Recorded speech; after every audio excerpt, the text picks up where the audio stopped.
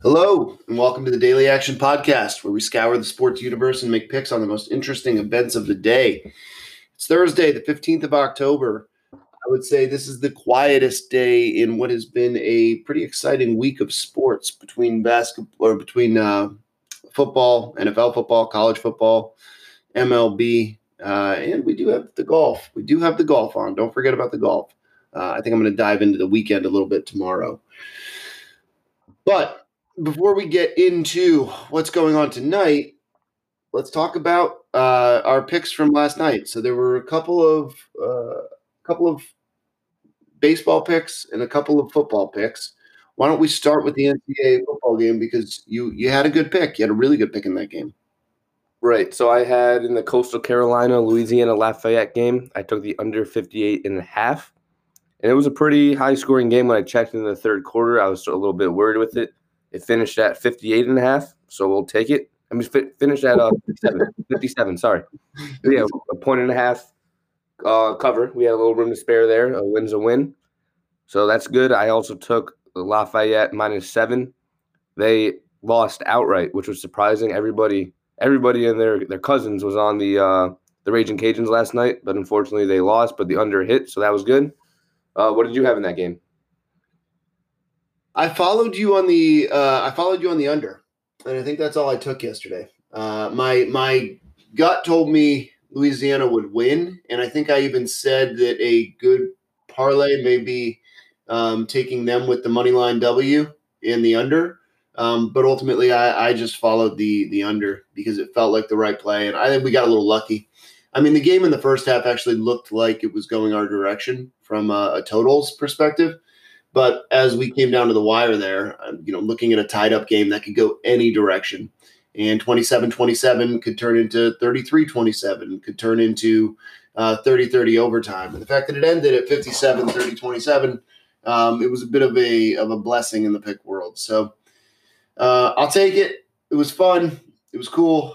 Now, as we look forward, we've got another – I would say, this is another matchup tonight of teams that you couldn't have asked me anything about at the beginning of the year, but it's a somewhat intriguing game.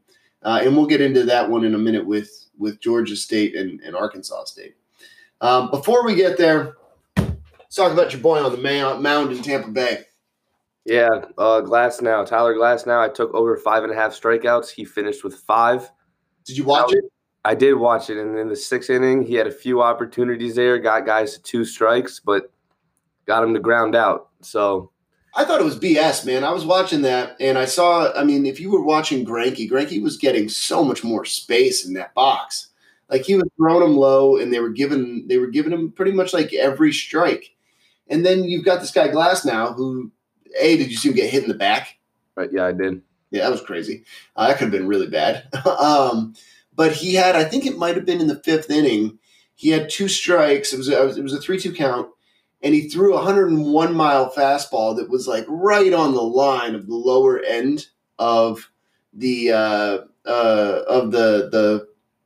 strike zone, and they called it a ball and gave him the walk, and that was really the difference maker. He was throwing heat. That guy throws heat, man. I'd be so scared to stand up against him. And props to that catcher for knocking a couple of those balls down too. Right. We needed one more strikeout. It was close, but sometimes it doesn't go our way. Facts are facts. Altuve, though, got the hit. Got a few hits last night, so that one hit. Yeah, solo dinger, right? Right. I think he had 2 hits in the game, home run and a single or a double. Yep. And then I believe, maybe not on the pod, it might have been separately. I did call the over, and there is a receipt for that in the Dodgers game. I did not assume that it would be in the first inning or in the first few minutes of the first inning. But that was a pretty wild – that didn't feel like playoff baseball. That was crazy. I looked down and 7-0, refreshed it a minute later, 11-0, and then rest is history. That brings me into my lock today. So Dodgers are playing again. The last 2 games, remember the game before last night, Kershaw was supposed to be on the mound. Both of those games have gone over, comfortably over. That line has moved up now to 9. which it probably would have been at 8 or 8.5 at the most. If we would have looked at it a couple of days ago when Kershaw was on the mound. He's on the mound tonight, and he's pitching against Bryce Wilson. That line's at 9. The odds on the over are like minus 118. The under is like minus 104. I think it's a steal to take the under tonight. I don't think you're going to see the slugfest, and I think the public is probably going to go the other way. So yeah. I would almost give it a couple hours, see if that shows up at 9.5, and then snag it. I like that. And that takes me to one of my picks, and I'm actually on the Dodgers team total over 5.5. I could see it being a 6-1, 6-2 type of game tonight. And the Dodgers bats have come alive, scoring 22 runs in a 6-inning span between the 7th inning of Game 2 and the 3rd inning of Game 3. And like you said, Bryce Wilson is on the mound. And the Braves pitching staff really takes a hit after their top 2 guys. So I think the Dodgers bats are hot. Why not take the team total tonight, root for a few runs? But I will also probably take that under. I do like that play, so hopefully we get a 6-1, 6-2 Dodgers win. But I know we are cheering for the Braves in this series, so it's a tough spot. We are. But, yeah, I think I'm on the under. And, I'm in a world where maybe the bats are a little tired after the last few nights. So we'll see. I could be proven wrong in the first inning, and then I'll just have to eat that. But looking at this Georgia State, so no Thursday night football tonight, and I think that's because of a shuffle in the schedule on the NFL side. Maybe not, but we've got this Arkansas State, Georgia State game. Arkansas State, who started the season by surprising everybody and beating Kansas State in week 2. They lost to a Coastal Carolina team that we didn't know was legitimate till I guess last night, and they've beat. They also lost to a Memphis team, who did they beat? They beat a team in Central Arkansas last week. Right. Georgia State, on the other hand, they are 1-1 this year. They beat Eastern Carolina convincingly by 20 points last weekend and lost in the first game of their season, but only to 3 in overtime to a Louisiana Raging Cajuns team. So they could be the real deal, and we just don't know yet. Here's what I think I know. I think they can both give up points, and I think they can both put up points. And I think they're the only game tonight, and they know the spotlight's on them, and it's time to sling the ball. These are teams that average 452 and 467 yards. They allow over 400 yards apiece. This game is just going to be an all-out shootout. I like the over at 72.5. I think it's a 40-37 type game. I like that pick. It's fun to root for points, and the Sun Belt Conference is turning into probably one of our favorite conferences in college football.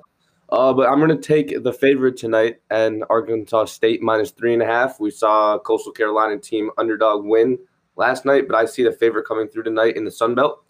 Georgia State is 2-10-2 against the spread in its last 14 road games, and is 2-7 against the number in its last 9 games versus an opponent that has a losing record and has failed to cash in 7 of its last 11 games as a road underdog. And Arkansas State, meanwhile, is 4-1 against the number in its last 5 overall games and 4-1 in the spread in its last 5 home games. And I really like Arkansas State's redshirt sophomore quarterback, Lane Hatcher. He's looked pretty good recently. He threw for 3 touchdowns against Central Arkansas. And he has a big playability. He'll be a fun guy to watch. But also, too, the Georgia State quarterback, Cornelius Brown, redshirt freshman, he is also fun to watch. He can run the ball. He can throw the ball. So like you said, I do like the over a lot tonight. And I do lean Arkansas State to cover the spread at 3.5 points. It'll be fun. Thursday Night Football. All right, I think that's all I've got tonight. Reminder that tomorrow we're going to have Brian Cass from Full Scale Philly coming on and talking birds. So I might have to do a little bit of research on Carson Wentz. I think the big question down in Philadelphia is, will Mr. Bell get on the Amtrak, head south, and play for the Eagles? It'll be interesting. That was a surprising release, but, the Jets are a surprising team, so I'm not surprised completely. Yep, same. And then my final, I don't know if this is the right verb or the right words to use, but moment of pride or smart picks was as soon as the lines were released last week, I grabbed the Browns at 4. That line is now down to 3. I bet it gets under 3 here in the next day or two. So I'm proud of that pick still. I think good work. I like that. Yeah. All right, that's all I got. Enjoy the day, and we'll catch up tomorrow and talk some football. Sounds great. Looking forward to it. All right, bye.